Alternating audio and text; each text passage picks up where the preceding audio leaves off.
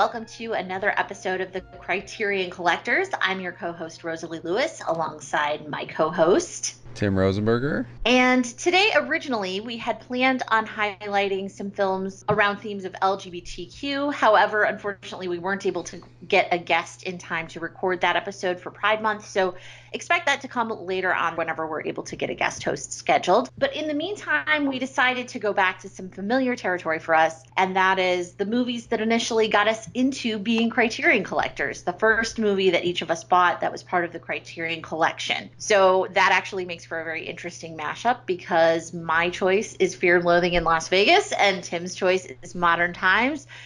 You may think those films are very different, but I promise we'll find a way to make connections between them. So this should be interesting.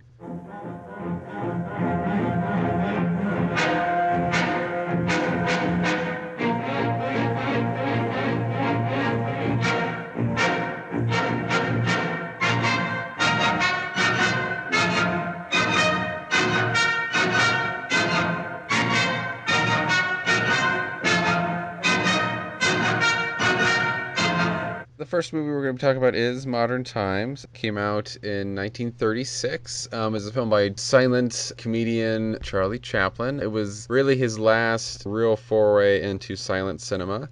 He made this well into the talking era, and he originally was going to make it a full talkie. He wrote a whole dialogue script with it, being a talkie, and he even filmed, I think, at least a scene with it being a talkie, but he decided to he changed his mind at the last second and made it kind of a partial talkie. It has synchronized soundtrack in it, like his previous film, 1931 film City Lights, and it has sound effects, plenty of sound effects in it, and it does have some dialogue in it. Most of the dialogue, except for maybe 2 or 3 cases, is from machines. Good morning, my friends. This record comes to you through the Sales Talk Transcription Company, Incorporated. Your speaker, the mechanical salesman. Or video screen. Section 5, speed her up, fall 1. A character might talk through a video screen, but then when you see that character in person, you're still seeing title cards and stuff like that. So most of the film still functions like it's a silent film, but there is some talkie film elements in it. So it kind of bridges the gap there. It is his last film with the Little Tramp character. Then his next film, 1940s, The Great Dictator, has a character sort of like the Tramp, but it's not quite that, the Little Tramp, and he didn't count that as a Tramp film. So this is the Tramp's last appearance in a film. It's about the Tramp, who's called the factory worker in this film, who works at a factory making God knows what, and he is working on an assembly line with a bunch of other workers, and he has a nervous breakdown and ends up in a hospital and unemployed because the factory kind of breaks the factory in his breakdown. And he starts wandering the streets trying to find work. He gets arrested. He runs into a young girl whose father recently was murdered. She's played by his third wife, Paulette Goddard. And eventually kind of turns into him and her character being called, I think it's pronounced Gammon, them trying to survive and have a home. And Little Tramp's character has various jobs that he does, like working at a department store and various other things. And that's the gist of it. It's a pretty simple story, and it talks a lot about, well, the modern times, about assembly lines, about then modern technology, and somewhat futuristic-y type technology from the point of view of 1936. Before we get into our thoughts about the film, a little disclaimer that I should probably mention. In researching my list of my early Criterion buys, I had a discovery that Modern Times was not actually my first Criterion pick.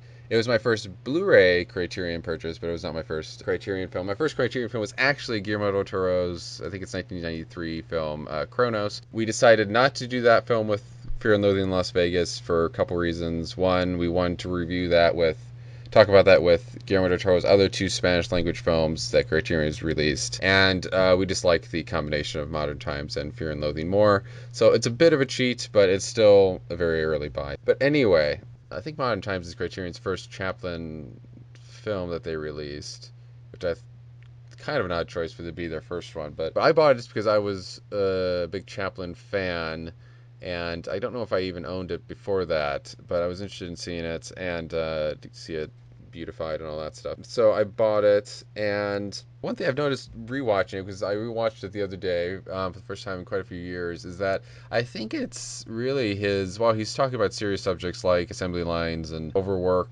and maybe institutionalizing of prisoners and all this other stuff, it's a pretty it probably, except for maybe his last two films, which I haven't seen, King of New York and Countess from Hong Kong, it's probably his lightest films, the feature films that he did. There is drama in it, but it's not terribly heavy-handed in it. So I think out of all of his feature films, this is the kind of lightest one to go into, and I found that it's kind of a nice change of pace for Chaplin, because usually his feature films are mixed with a balance of really funny comedy, but then also pretty, in a good way, pretty, sad, some pretty sad material too, and a lot of pathos. So this having less of it made it for a nice kind of lighter, fun watch. But had you watched this before? You watched it to prepare for this? Yeah, I watched this. I believe this was one of the early Chaplin films I saw. The first Chaplin I saw was City Lights, and I do really have a special place in my heart for that one. But Modern Times feels, like its title, very modern. From the technology that's used to shoot it to the combination of the silent aesthetic, but using some of those talky elements, especially the musical sequences where he sings at the end. And I really liked it. I think my favorite Chaplin is still Gold Rush. Yeah. To me, the slapstick combined with the complete desperation of that character is just perfect.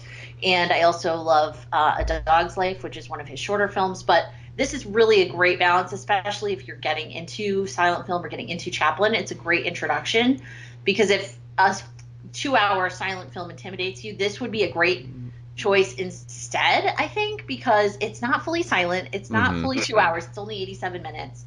And it'll give you a really good taste of what Chaplin's work is like. So if you're looking to dive into Chaplin, this is a good entry point. So did you like then the combination of, did you think that kind of worked well with it? Then if he had done a full talkie, do you prefer his kind of mixture of the two elements to not just maybe, and like you say, kind of helps make it easier for people who are getting into silent film, but also he's using it as kind of a tool for storytelling. Do you like his usage of sound and dialogue? I do. Actually, the first time I watched it, I didn't realize that it was going to have that much sound. And so I was like, wait, what's going on? There's sound in a silent film. So it took me by surprise in a good way. But I really like it because the little bits of sound that you do get kind of underscore certain key moments in the movie. And I still like that there's intertitles, but it feels a little bit more relatable.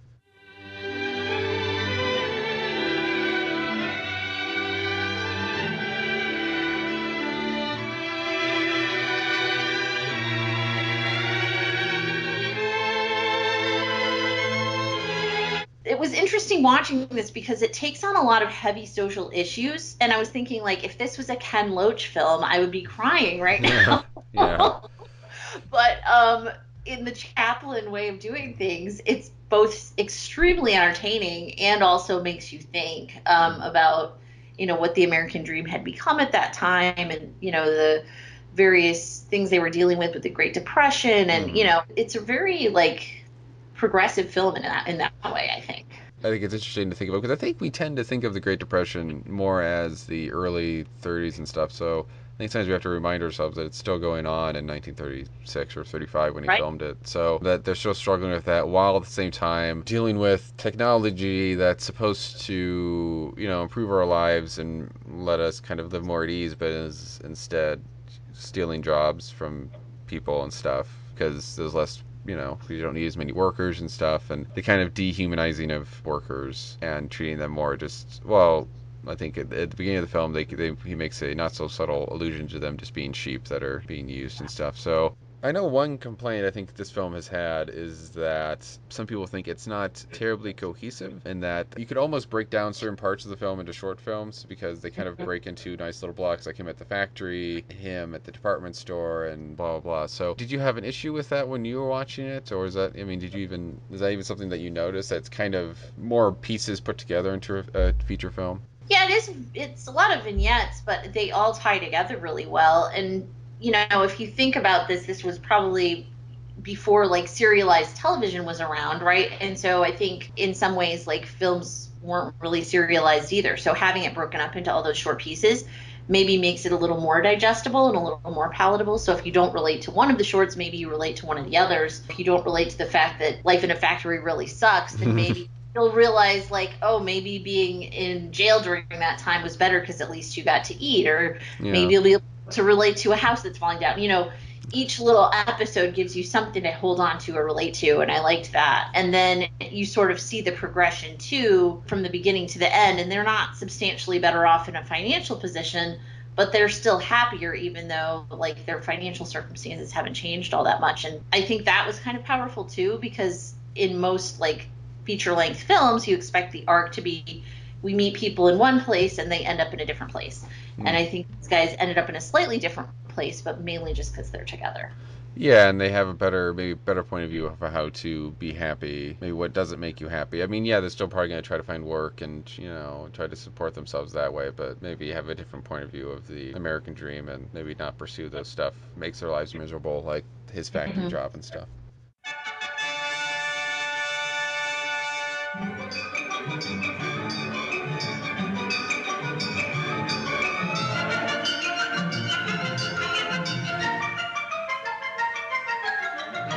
Did you have any favorite comedic scenes in this movie? There's a lot to choose from. It's a small thing. It's not really. It really is just a moment. But when he's having his breakdown and he's running amok around the factory, he runs. I think he runs out of the factory briefly, and then he runs back in, so that he in his frenzy he can clock out of work, and then he goes back to. I just thought that was a nice little touch that he's still is going about his worried about clocking in and out. Yeah, his routine and stuff is funny. When he is in prison and he is almost accidentally thwarting a jailbreak. Yes. That's pretty funny. I don't know, and there's a lot of bits too. I think the thing about Chaplin is there's a lot of, I think his little touches are almost the funniest things in his movies, and more than whole scenes. Like for his first feature film, The Kid, there's a moment when he first finds the kid as a baby, and he's just kind of sitting down on the street, and he kind of eyes a sewer grate, and he opens it briefly and looks down, and then looks at the kid, and then you see him think for a second, and then he decides not to, and then he closes the grate again. You know, just little moments like that, I think, are sometimes the funniest parts of his films. So it's kind of hard to point out a whole scene. Besides, whole scenes are more kind of just impressive, like when he's in the department store at one point, he's doing this whole kind of dance on roller skates and stuff, where he almost keeps falling down, not a pit, but the thing that goes down further into the department store. He almost keeps falling down this hole because he's blindfolded and stuff. That's kind of more just kind of nice to watch and beautiful to watch and stuff than it is. I mean, it's sort of funny, but it's more, I think, just nice and stuff. So, yeah, it's more little moments that I think I like. I think for me the most impressive, like, set piece of this one is the feeding machine, which isn't even entirely Chaplin, but in the factory, this is very early, you know, these people come in to propose this great new efficient system for the boss that his workers won't even have to stop working to be fed. And there's this machine that, you know, tilts the soup up, and they emphasize they won't even have to blow on it with their own mouths because there's some sort of fan that's, you know, cooling the soup. And then, you know, there's little levers that are pushing the food into these guys' mouths. And then when they demonstrate it, of course, it all goes terribly, terribly wrong. And Chaplin ends up covered in food and has this machine that's supposed to wipe his mouth, just like hitting him over and over in the face. And so, you know, those moments of physical comedy where he's not necessarily doing a thing but having a thing done to him, he just reacts so well to those that I think that's another piece of the Chaplin genius. I think I could be wrong about this, but when you were mentioning that, I had a vague memory. I think Chaplin was working when you can't see his hands, when you're just seeing his face. I think he was actually working the food machine. Like, he's actually hitting himself. Okay. I think he might be. I might be wrong about that, but I think parts of it, like he's hitting himself in the face with the sponge thing. I could be wrong about that, but somehow I remember that, and that kind of fits with his control freak nature. It does. He would do that, so I think that might be right. Another scene that I enjoyed, and you sort of referenced it, it's one of the prison scenes, but they're looking for somebody who has nose powder, which I'm only assuming must be cocaine. Yeah. And it's not Chaplin's character, but he inadvertently gets high because another guy stashes it in the salt shaker. And that scene is hilarious as well. Just seeing him, like, running around in circles and just kind of going crazy. And nobody else seems to notice, even though he's a nonconformist. I feel like the nonconformist aspect of Chaplin comes through in each of these sort of little vignettes where he's not doing the expected thing at the factory. He's kind of going crazy. He gets caught in the gears, and he inadvertently sort of starts like a riot against the cops at one point, and all these other things happen where he's just not doing what society expects, and that leads to mayhem and chaos, and I love that. You mentioned it. There's actually a lot, not a lot, but there's some surprising bits of humor that people might not expect from a film from 1936. There's drug humor, there's flatulence or humor, and kind of bodily stuff humor, and just stuff that people might not expect from that. But I mean, it still works within that kind of 1936 framework. But it is kind of interesting because I think we usually think of drug films as being at least around Cheech and Chong era time, and then moving 60s, forward. 70s, and then instead of in the mid 30s. So it's kind of nice to see their point of view on that sort of thing, and kind of just, I don't know if many people would do that type of stuff in 1936, especially when the code is still pretty strong and stuff. So to have that is kind of interesting. I think very Chaplin-like to do something that kind of against the norm. But I kind of like that stuff. Were you surprised at all to see that type of humor in the film? I was, yeah, especially the drug references, because obviously we know that drugs aren't like new to the U.S. or to the world. They've been around even in the 1800s, but to see it referenced on film in that era was surprising. I've seen a lot of other movies from the 30s, and I really don't remember any cocaine references in them, so especially not comedic. So that was surprising to me. And I enjoyed a little bit of the sort of childish humor. I liked some of the double entendres, and there's a scene where he's like using his factory, whatever it is that he uses on his assembly line to like grab at a lady. And so, yeah, it's funny. Like it definitely adds a layer of humor beyond the physical slapstick stuff that makes it really fun. What do you think of Paulette Goddard as his kind of comedic partner in the film? Oh, I think she's fantastic. I wanted her to be in the movie even more. I love her so much. Yeah, she's not in the film tons and tons, but... She's not, but she's really great. And I know he wasn't always the nicest to the ladies in real life, but she's so wonderful in this film. Just her smile lights up the entire screen, and she's so charismatic, and she's down for whatever stunts she does. Like, she's on skates at one point, too, and I really enjoyed the fact that she seemed very gung-ho about whatever was asked of her to do. Yeah, I really loved her. I would have liked to see even more. Yeah, she's good in the film. Again, I like to have seen her maybe showcased more and get some more of maybe shared some of the better comedic moments with her. I think would have been nice. I mean, she's very talented and somebody who I think should get more attention in film history.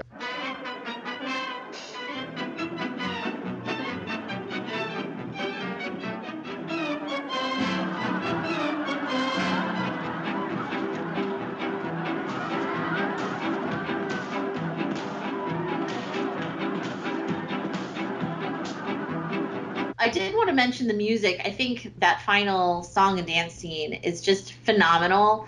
It's such a great example of how Chaplin not only can do, film directing and obviously put these crazy sets together and these elaborate choreographies, but, he's very talented as a musician, as a singer. Like, he's not a great dude in real life, but he was really talented. And that final scene where he just wins everybody over at that restaurant with his song and dance number is fantastic. You could have that just as like a short film in itself, and everybody would still love it. Yeah, and it should be mentioned that the song she's referring to, it is his, well, really the Tramp's only dialogue he ever has in any film that Chaplin does. And I think one of the reasons he didn't want to make it a full talkie, is because he was always resistant to make the Tramp talk, because he knew then the Tramp would lose his universal appeal, because then he's speaking in a specific language. So in order to avoid that, I think he wanted to have him do a song, but he didn't want to have him be doing songs in English or any language. So there's a reason in the plot for why this happens, but he does a song in gibberish. So he's singing, but he's not really singing any words, but you kind of can follow the story he's telling anyway.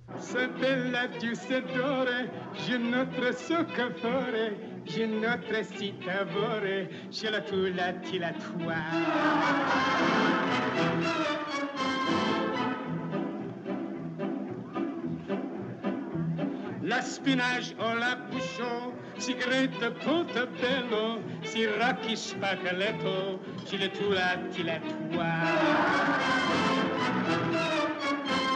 So he has the Tramp talk, but he keeps that universal appeal forever and always. So I like that he did that, and he was able to find a way to kind of make both people happy. Have the Tramp talk, but not have him talk was kind of nice. And it's only that one time. He has that one song and dance, and that's it. And it's only in that song he doesn't actually speak. And again, it's one of the few, I think it's one of the only 2 or 3 times when you actually hear a human voice that's not technology in the film. But no, I like that a lot. I really love that song. It's kind of it's catchy in its own way, even though you can't, again, it's gibberish lyrics.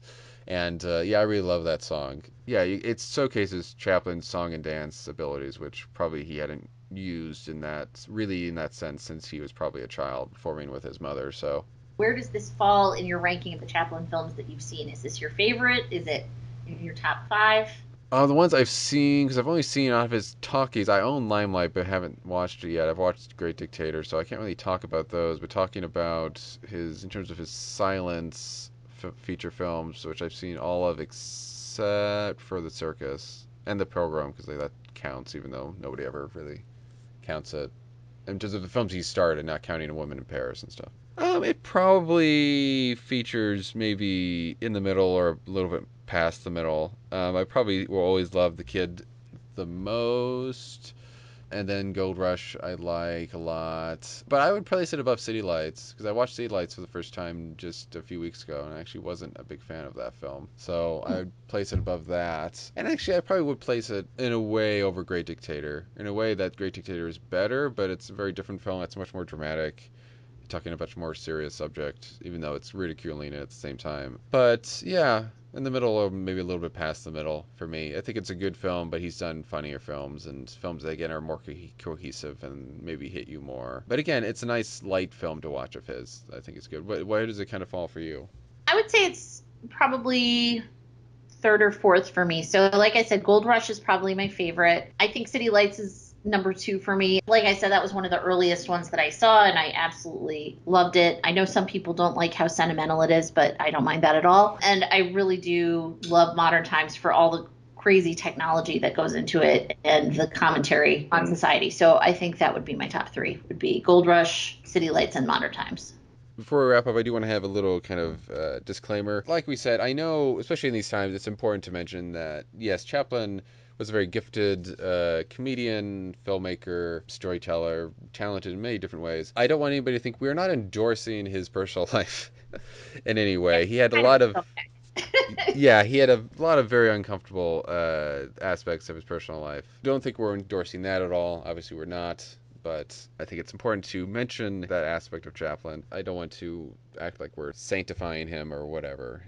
Raindrops on roses and whiskers on kittens, bright copper kettles and warm woolen mittens, brown paper packages tied up with strings. These are a few of my favorite things. The first movie I bought as part of the Criterion Collection was Terry Gilliam's Fear and Loathing in Las Vegas, which came out in 1998, starring Johnny Depp and Benicio del Toro, along with a lot of cameos that I'll talk about. And it's based on the Hunter S. Thompson book of the same name. I wouldn't call it a novel. I wouldn't call it an autobiographical book. It's just one of those, you got to read it to understand. But essentially, the story, such that it is, and very much out of chronological order with an unreliable narrator, is about Raoul Duke, who's played by Johnny Depp and is basically a Hunter S. Thompson surrogate, who is a journalist of a sort that is assigned to cover a race in Las Vegas of a bunch of motorcycles. It's called the Mint 400. And so he goes there with his supposedly attorney, questionable how reliable that guy's advice is, played by Benicio del Toro. And the two of them end up in Las Vegas with a whole lot of drugs, a whole lot of alcohol. We had 2 bags of grass, 75 pellets of mescaline, 5 sheets of high-powered blotter acid, a salt shaker half full of cocaine, a whole galaxy of multicolored uppers, downers, screamers, laughers, also a quarter tequila, quarter rum, case of beer, pint of raw ether, and 2 dozen amyls. Not that we needed all that for the trip, but once you get locked into a serious drug collection, The tendency is to push it as far as you can. And they get into all kinds of scrapes together, including defrauding several hotels and having many questionable encounters. The movie is insane. And I remember the reason that I watched it is, and I was probably, 19 at the time, as my cousin and I had gone through this real Johnny Depp obsession, and we were going to our local video store and renting every Johnny Depp movie we could find. And so we went from things like Benny and June and Edward Scissorhands to Fear and Loathing in Las Vegas, which is a very different movie for him. And probably one of the defining movies of Johnny Depp's career. He was friends with Hunter S. Thompson and emulated him to a great degree. In fact, Thompson insisted that he be cast in this movie. And Depp also borrowed a lot of pieces of clothing and various other things that he used in the movie, sort of channeling that Hunter S. Thompson sort of druggy, psychedelic era. This is definitely one of those movies where perhaps if you have inhaled substances or done some sort of substances, it might bring even more out. I, at the time, had never even so much as drank alcohol or smoked marijuana. So for me, it was definitely a trip that I was not expecting, but I was instantly hooked. It's just completely gonzo. And, from the beginning of the movie where they're talking about this is bat country and they're driving through the desert and you don't see a bat in sight. Suddenly, there was a terrible roar all around us, and the sky was full of what looked like huge bats, all swooping and screeching and diving around the car. And a voice was screaming, "Holy Jesus, what are these goddamn animals?" To, the crazy encounters in the hotel room with various wait staff and seeing people as lizards and the floor as alternatively a swamp or, things moving around on the carpet. It's really insane, and I can only imagine is probably what it's like to be doing acid and whatever other things that they had going on. So that was my initial introduction. I found it so strange and so interesting that I had to track it down for myself, and I was instantly intrigued by the cover on the Criterion Collection, which is done by Ralph Steadman, who is an artist that was also friends with Hunter S. Thompson. And so I picked it up, like sight unseen. I didn't know what the Criterion Collection was. I just wanted more of this crazy movie, and it definitely rewarded me because there's a ton of great extras on it. So what was your encounter with this movie? Was this a movie that you saw a long time ago or more recently? I had known about it for a long time, but I actually watched it for the first time preparing for this, so it was my first exposure to it. And I was hesitant going into it because I'm not a big fan of weird movies. I don't really get into them usually. But this film really worked for me. Really, I really liked it. I think part of the reason this one works for me as opposed to other films that are really strange is that it helps, I think, that it's not a dramatic weird movie. I mean, there's some bits of sort of drama in it, but it's mostly a dark comedy. And I think having it be a dark comedy, it makes it so just ridiculous that I can kind of just enjoy the insanity of it instead of being kind of just weirded out by it and stuff. The weirdness works for the type of humor that they're doing. So I think that's why it works for me as opposed to other films, even some other Gilliam films that have dramatic bits of weirdness into it that are just strange, not terribly appealing for me. But yeah, no, I think this really meshed with me. I think a lot of it is very based on actual experiences, and apparently the movie is very faithful to the book, and to the point where it's taking a lot of narration and a lot of dialogue.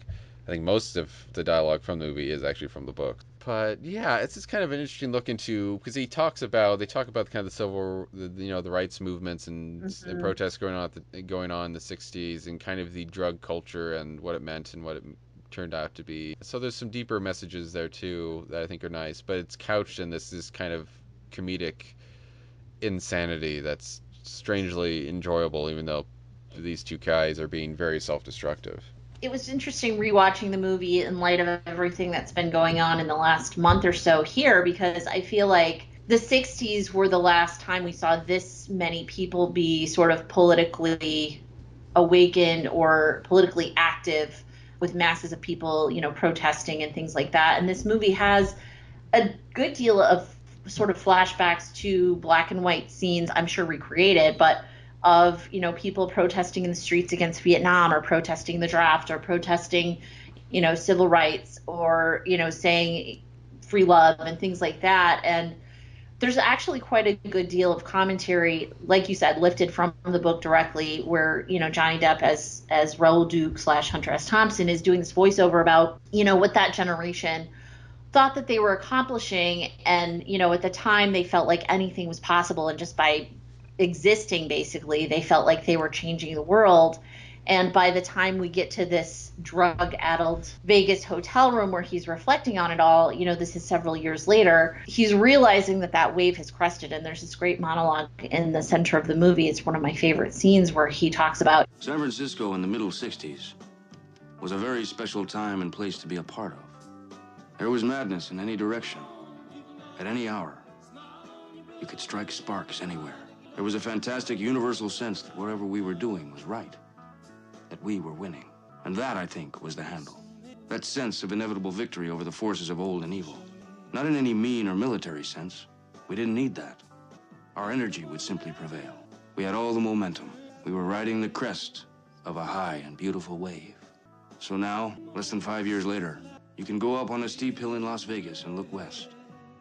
And with the right kind of eyes, you can almost see the high water mark. That place where the wave finally broke and rolled back. he's almost having these, I don't know that regret is the right word, but certainly second thoughts about what the movement really accomplished, or where all the people that thought they were doing such great things have landed, and, you know, how they've almost become more like these self-centered people who were just doing self-destructive things rather than actually pushing that movement forward. So maybe I'm reading into it more than really is there because of the moment we're in, but it was a really good insight for me to think about, you know, what our next steps are as a country and how we can avoid repeating that same thing where you feel like you're making all this forward momentum and then you end up getting just caught in this, you know, sort of self-destructive loop. But yeah, it's a deeper movie than it might seem on the surface, because on the surface it's like Johnny Depp being a weirdo and Benicio del Toro being an even bigger weirdo. And it's a lot more than that. And there's, like I said, some really beautiful voiceover and narration in this movie that is taken from Hunter S. Thompson, who I love. So, and this movie is the reason why, but I went on to read Hell's Angels and some of his other works as well. And, you know, he's a great writer that really encapsulated those decades very well. This was also the first Terry Gilliam movie I ever watched. Oh, yeah. Like I said, I was 19 at the time, so I wasn't really paying a lot of attention to movie directors at that point. I knew who Tim Burton was, but, you know, it was one of those things where I was a little late to the party on some of the more important, quote-unquote, directors. And, you know, now that I've seen things like Brazil, I understand that Gilliam definitely had a knack for these political commentaries that were couched in kind of bizarre visuals and strange situations. And in some ways I think that I'm not really forcing it. I think there really is a connection between Terry Gilliam and his filmmaking style and Charlie Chaplin, because they both use these kind of crazy situations in movies. Chaplin obviously to a less surreal extent, but to make a bigger point and to make these political commentaries. So I think you could certainly draw a line between Gilliam and Chaplin on that level. And then of course there's the little stuff, like the fact that there is a drug reference in modern times, right? And there's a lot of drug references in this movie. Yeah. But also the character of Raoul Duke is sort of mourning what people thought the American dream was going to be to what it actually is. And I think Chaplin was doing a lot of the same thing in modern times. You know, people really striving to achieve something, whether that's through like working at a factory or, you know, settling down with the love of your life in a beautiful house or all these things. And it's not quite what he had hoped, and I think the same thing is what Raoul Duke is sort of meditating on in certain parts of this movie. So those parallels are definitely there. And Depp was, and I think still is, a big Chaplin fan. So, and he's and in Benny and June, if you watch that, there's obvious references and inspirations from other things. Yeah. Yeah. So there's that too. But no, yeah, I agree. That's a good point. They are both using comedic elements to talk about social and political issues, and both of them, in terms of their personal lives, you know, had some success with some of those political social messages, especially earlier in their careers, and then later in their careers, maybe not so much. I mean, Chaplin was not in great favor with the United States in terms of his political views and stuff near the end. And Gilliam obviously clashes a lot with everybody, so he has had some stuff people agree with, and then some stuff people just shake their heads and walk away kind of sad at his point of views. But I mean, to go even further with similarities, they both kind of self-exiled themselves from from the United States. Gilliam, who's no longer a citizen, can visit a certain amount of time of the year, and then Chaplin, who first was not allowed back in the United States and then just decided to stay away. You know, there are some similarities that people might not realize about them and their lives and their careers and stuff, but still a very odd double feature that we have. Yeah. From very different time periods of filmmaking. Not two movies that I would have thought of as a double feature, but they kind of work. So yeah. It was interesting too, like looking into some of the production of Fear and Loathing and the difficulties of getting it made. This is a movie that they've been trying to get made since the 70s, and a lot of people felt like the book was unfilmable, which I can certainly see why they would feel that way. But apparently Jack Nicholson, who we talked about on a previous podcast, was originally one of the people they thought of for Raoul Duke. With Marlon Brando, I think. Marlon Brando was another one, yep. I think Marlon Brando might have been the Benicio del Toro character. I think they were going to be paired together. I could have seen that. It would have been an interesting take on it. And then, you know, they throughout the 80s tried to get it made at different times. And one of the people that is involved with the final making of it is Alex Cox, who made Repo Man, along with a number of other sort of interesting, lesser-known projects. Straight to Hell would be one of them. And Alex Cox is another one where he's a very, like, outside of the establishment kind of filmmakers, and he did a treatment of this movie that wasn't well liked by Thompson, from what I understand. So his name is still on it, but they changed a lot of what was there. But again, it's these people that are just outside of maybe the Hollywood establishment that are making these movies that end up having resonance. And, you know, it didn't make much money. In fact, it lost money at the box office. I think the total take was around 10 or 12 million, and it cost 18 something million to make. But it's become this huge cult hit. I mean, even before it was on Criterion, it was certainly something that was kind of passed around on VHS and on DVD, and, you know, people passed around. Yeah, exactly. You know, I think it was something that people kind of talked to each other about, like, have you seen this crazy movie? And I think that that's the kind of life that this movie is destined to in a lot of ways. So it's interesting. I think it has influenced a lot of people, but it's one that you might not expect to be on the Criterion Collection if you think of Criterion as like this artsy, you know, some people think of it as like artsy and pretentious, but this is a proof that it's not, right? The Criterion Collection is for those films or those filmmakers that maybe need more recognition or have had that influence in less conventional ways. And I think this is a great example of that. It was stuck in development hell for quite some time, like you said, and I think ultimately, though, they landed on the great team. I think Depp and his weirdness is great for it. Benicio del Toro does good in his part. He does tend to pick, I think, odd things to do. And Gilliam, I mean, is just kind of perfect for this type of thing. I know other directors that at least I've seen rumored or maybe were confirmed to have tried to make it were Martin Scorsese and Oliver Stone. Mm-hmm. Which, I don't know, maybe I could see kind of Oliver Stone doing it, but I don't know. Martin Scorsese, both of them just seem ill-suited for that. I really can't see Martin Scorsese doing this. I mean, obviously they would be very different films, especially Martin Scorsese. I mean, it would be very, very different. Yeah, I don't think all of the films I've seen, I haven't seen him do anything nearly as weird as what this would really require. So I can't imagine that working out terribly well. I think Gilliam really was the best fit for that, and I'm surprised it actually started with somebody else besides Gilliam. It seems like something he would have been the one to jumpstart the idea of doing, but it's kind of a perfect melting pot of talents and kind of a great time for that to kind of go into it. I think having a bit of perspective on the 60s and 70s is probably the better time to do it, as opposed to doing it when you're kind of freshly out of it or still kind of in it. So I think it all turned out for the best. And I think, you know, if people are worried about going to, I think just get into it. I mean, it is very strange, but you might be surprised how much you like it. You may hate it, but it is it's certainly not going to be everybody's cup of tea, but it is interesting and kind of surprisingly fun, if maybe, again, sometimes a bit hard to watch in certain respects in terms of how hard these two guys are living their lives and the maybe morally wrong things that they're doing at certain points. I mean, I'm probably going to pick this up at some point, maybe not right away, but yeah, I definitely will go back to this, which I didn't think I was going into this. So I am happy for this chance to finally watch this. This was not the time I thought I was going to be watching it, but I think it turned out to be a good time.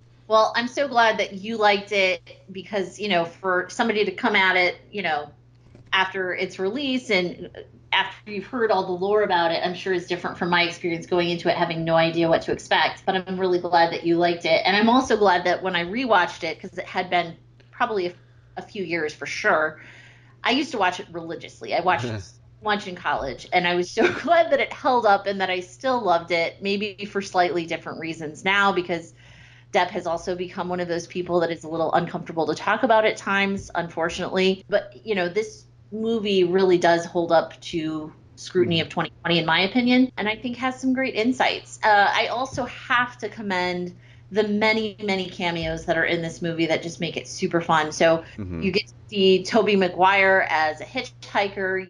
Damn, I never rode in a convertible before. Is that right? Well, I guess you're about ready then, aren't you? We're your friends. We're not like the others, man. Really. No more of that talk or I'll put the fucking leashes on you, understand? Get in. Get to see, of all people, Gary Busey as a cop. How far is Baker? I was sort of hoping to, stop there for lunch. Not in my jurisdiction. City limits in 2.2 miles beyond the rest area. Can you make it that far? I'll try. Look at me in the eyes. Everything all right? May I have a little kiss before you go? I'm very lonely here. Cameron Diaz makes an appearance. What class are you in? Class? The fuck do you mean? What do you ride? See, we're here getting a little footage on the race for a television series. I thought maybe we could use you. There's just a whole lineup of random people that you aren't expecting to see that pop up in this movie that really make it fun. And then the set design. I mean, again, Terry Gilliam does not shy away from doing things in a really impressive visual way. And this movie really does a great job of recreating Vegas in the 60s, 70s. Some of that was achieved through rear projection. Some of it was achieved through rebuilding things. The scene where Depp is hallucinating lizards in the lobby, all the people being lizards, they were supposed to have like 45 different lizard suits, and they actually only had 12 or 15 or something like that is what I read. So he had to really get some ingenuity going as he shot that scene to make all the crowds of people look like lizards, but it worked out. There's some really great physical comedic performances, but that are sort of enhanced, I think, by the surroundings. One of them is at a hotel that's based on Circus Circus. It's not Circus Circus. I can't remember what it's called in the movie, but it's like a clown/circus theme of the hotel, and there's a bar that actually is on a merry-go-round, a carousel. So the bar is going one way, and the people in the seats are going the other way, and these two nincompoops get stuck on there and can't figure out how to get off, and it that's funny. Yeah, adds to the hilarity because they're drunk, high, and also spinning in circles, and it's just hilarious. So there's just a lot of great moments like that.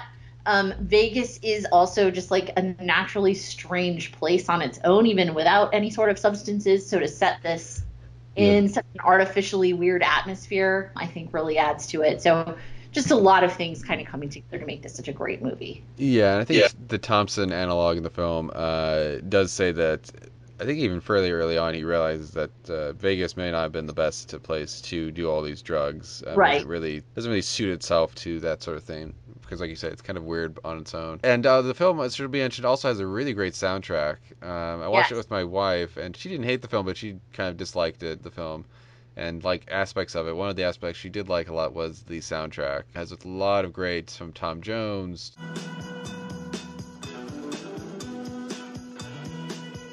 Well, she's all you'd ever want. She's the kind I'd like to flaunt and take to dinner. But she always knows her place. She's got style, she's got grace. She's a winner. She's a lady. Oh, she's a lady. I don't think Debbie Reynolds sings in it, but just a lot of great 60s, 70s bits of music in there. Jefferson Airplane. Yeah.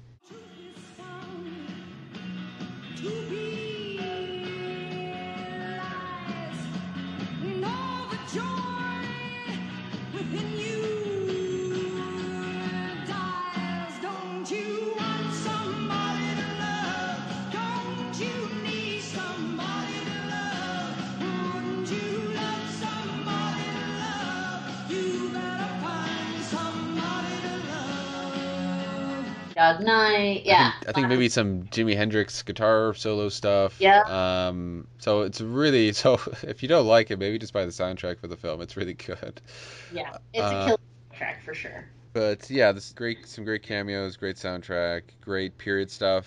Some great use of rear projection, because rear projection is obviously rear projection and fake as heck. But considering how weird the film is, I think it really, I mean, he probably could have done something that was more realistic, but doing a rear projection just meshes with this kind of drug trip that they're on. So I think all that works. And then there's some stuff in there that, you know, this film would be really hard to understand, like what would be mistakes and what were stuff that was intentionally made different because it's trying to create a weird tone. Like when the Hunter S. Thompson analog is driving away from Vegas before he goes back to it, he's being chased by Gary Busey in a cop car, and when he's looking in the rearview mirror, I could be wrong, but it's almost like the cop car is on the opposite side when he's looking in the mirror of where it should be. Then when they're doing long shots, it's on the other side. Yeah, it's one of those things where, yeah, is that intentional or is that a mistake? So if Terry Gilliam made mistakes, it kind of, the weirdness of the film, worked. Yeah, it meshes with the film, so it kind of is thankful in that regard. I just want to say this movie, at least to me, from the ages of 19 to 25, super quotable. I can't tell you how many times I've said, let's get down to brass tacks here. How much for the ape? Or we can't stop here. This is bat country. Or any number of other things that he says in this movie. So if you've heard any of those things out of context, then watching this film, you'll be like, that's where that came from. It should be mentioned in terms of funny things, in terms of not, I don't think this line is really quoted much, if at all, from what I know. I know like stuff from We're in Bat Country and all that stuff are quoted a lot, but one cameo I won't mention where it is. There is a Hunter S. Thompson cameo in the film, which I would see if you could spot it, but I think it's fairly obvious. That is hilarious. And how they do it. So I won't ruin that gag for you, but it is probably I think maybe the funniest part in the movie, how they work the real Hunter S. Thompson into it. So be on the lookout for that. I think it's just a great moment, and I think from what I know of Hunter S. Thompson, a very Hunter S. Thompson of getting himself into the movie. I also love the tiny Harry Dean Stanton cameo, where basically the only line he has is castration, double castration. I mean, he did, my wife was looking up, he did I think it was like an audiobook or an adapted audio play of the book before this movie, where he was the narrator and he was doing everything. So he had experience with Fear and Loathing even before this. So I don't know if that's why he's in the movie, but it kind of fits with that. I was going to ask you, have you seen Where Buffalo Roam, which is where Bill Murray plays Hunter S. Thompson? I was just about to ask you that. I have not. I found out about that film just last night when I was looking stuff up about this film, and I have not. I've looked up some images of it to see kind of what it looked like briefly. I know it stars him, and it was, I think, 1980 film. It starred him and Peter Boyle, and it talks about him covering. I don't think he's even playing an analog in that. I think he is just Hunter S. Thompson. He's just Thompson, yeah. And he's covering a story, Court Case or something, I think. And I've heard the film is not terribly good as a whole, but that Bill Murray is good in it. I could see Bill Murray being suited for that, not maybe as well as Depp is, because Depp is better at, I think, disappearing into parts. And I would feel, I mean, you can tell me if you've seen it, but I feel like Bill Murray would still be very much Bill Murray, just maybe a slightly weirder one. Yeah, so I did see this movie, albeit after I'd seen Fear and Loathing. So in my mind, Johnny Depp will always be Hunter S. Thompson, but I liked it. I didn't love it. And it's a much more serious movie by comparison. I guess anything would be. But it plays a lot straighter. And I think given the material and given who Thompson was, I think it just makes more sense to go the zany route. But if you're looking for a little bit more of a down-to-earth portrayal, it's definitely not a bad performance by Murray. And it is interesting. It is talking about some of the other social things that were going on at that time around drugs, around race. So there are certainly some interesting things in there, but Fear and Loathing to me is definitely the better movie. However, the music in Where Buffalo Roam is by Neil Young, and there are some really great songs in it. So if you're a Neil Young fan, that's another reason to seek this one out. All right, so as this episode is coming out in one of the last weeks of June, which I can't believe, we are counting down the days to the Barnes & Noble Criterion sale, which happens twice a year in July and in November, and I hope it always exists, where you can get Criterion films for 50% off. So I know I always have a list leading up to this that's way too long, and then I end up buying either stuff that's not on the list or walking into the store and maybe they don't have what I was looking for, so I get something else.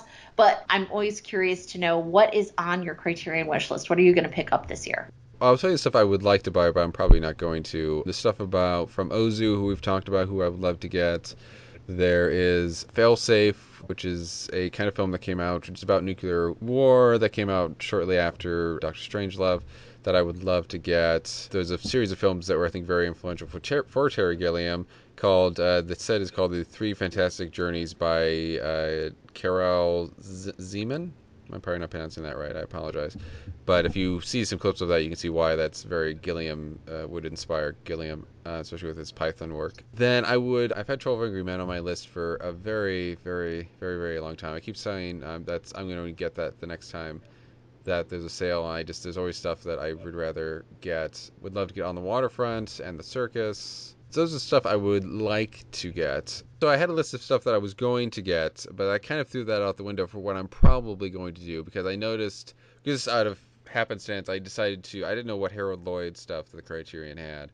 So I decided to look that stuff up, and I noticed they have 4, as of right we record this, 4 Harold Lloyd releases, The Kid Brother, The Freshman, Safety Last, and Speedy. Besides some brief clips that I've seen, documentaries and stuff, I have never actually seen a Harold Lloyd film, so with our times being the way they are, I think some nice light Harold Lloyd films might be a good antidote for my mood. So I will probably get those. That doesn't leave me much room in terms of money to get other things, but what else I will probably get is I will either get the Paul Robinson Portraits of the Artist, some other collection, I think mostly silent and maybe early sound films that would talk about the Black experience and stuff, which I would be really up for watching, especially with what's going on right now in terms of Black Lives Matter and all that. And then I might get, because of which we'll announce soon, I might get the Les Blank Always for Pleasure documentary sets. He was a documentarian. It's a collection of a lot of his documentaries that he's done. But what are some of the films that you are hoping to get as of right now?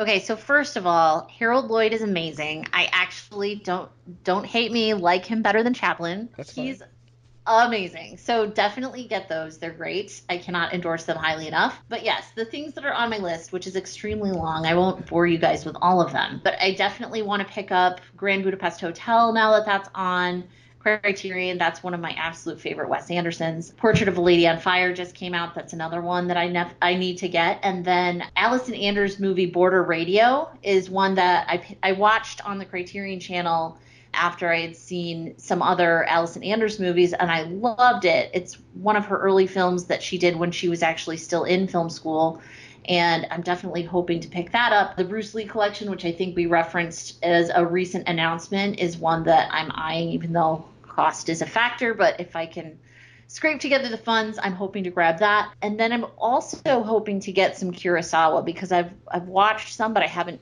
actually purchased a lot of it. I've watched a lot of it on the channel.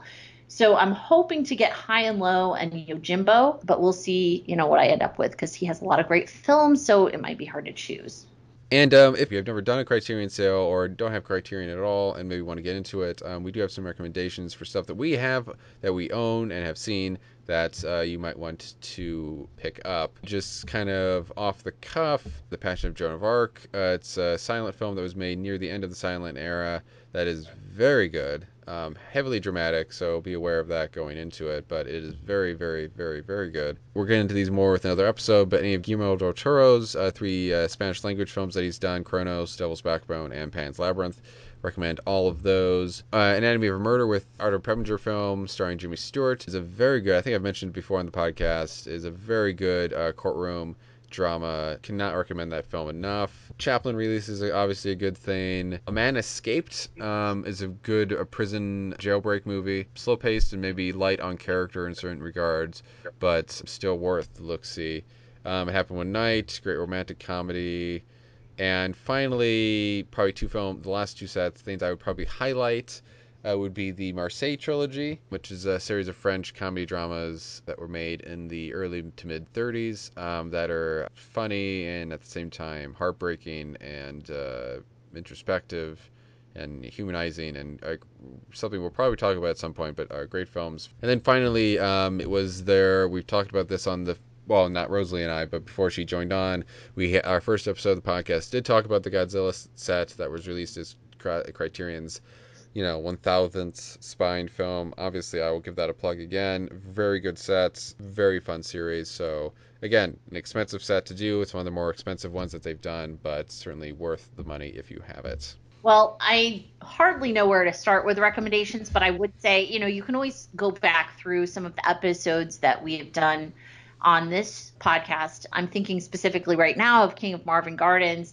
That was a really great revelatory film for me, and I actually should probably add that to my list of things I want to pick up. But another one that certainly would be worth getting, but stuff that we haven't necessarily addressed on this podcast. Klute is a recent addition to the Criterion Collection, and it's a great 70s sort of paranoid thriller. Really loved it and highly recommend it. Lots of great special features on that one. The Jacques Demy collection, which has some really great musicals, French films, and if you enjoyed movies like La La Land, it's definitely worth going back and seeing, besides Singing in the Rain, what influenced that movie, and I think you'll be happily pleased with some of the performances there, especially Young Girls of Rochefort and Umbrellas of Cherbourg are both really great from that collection. A more recent musical is called The Lure. It's a Romanian film about mermaids who are joining a punk band in the 80s, and it gets a little violent unexpectedly. That's one of the more recent movies I saw that I was just blown away, and I was so excited when Criterion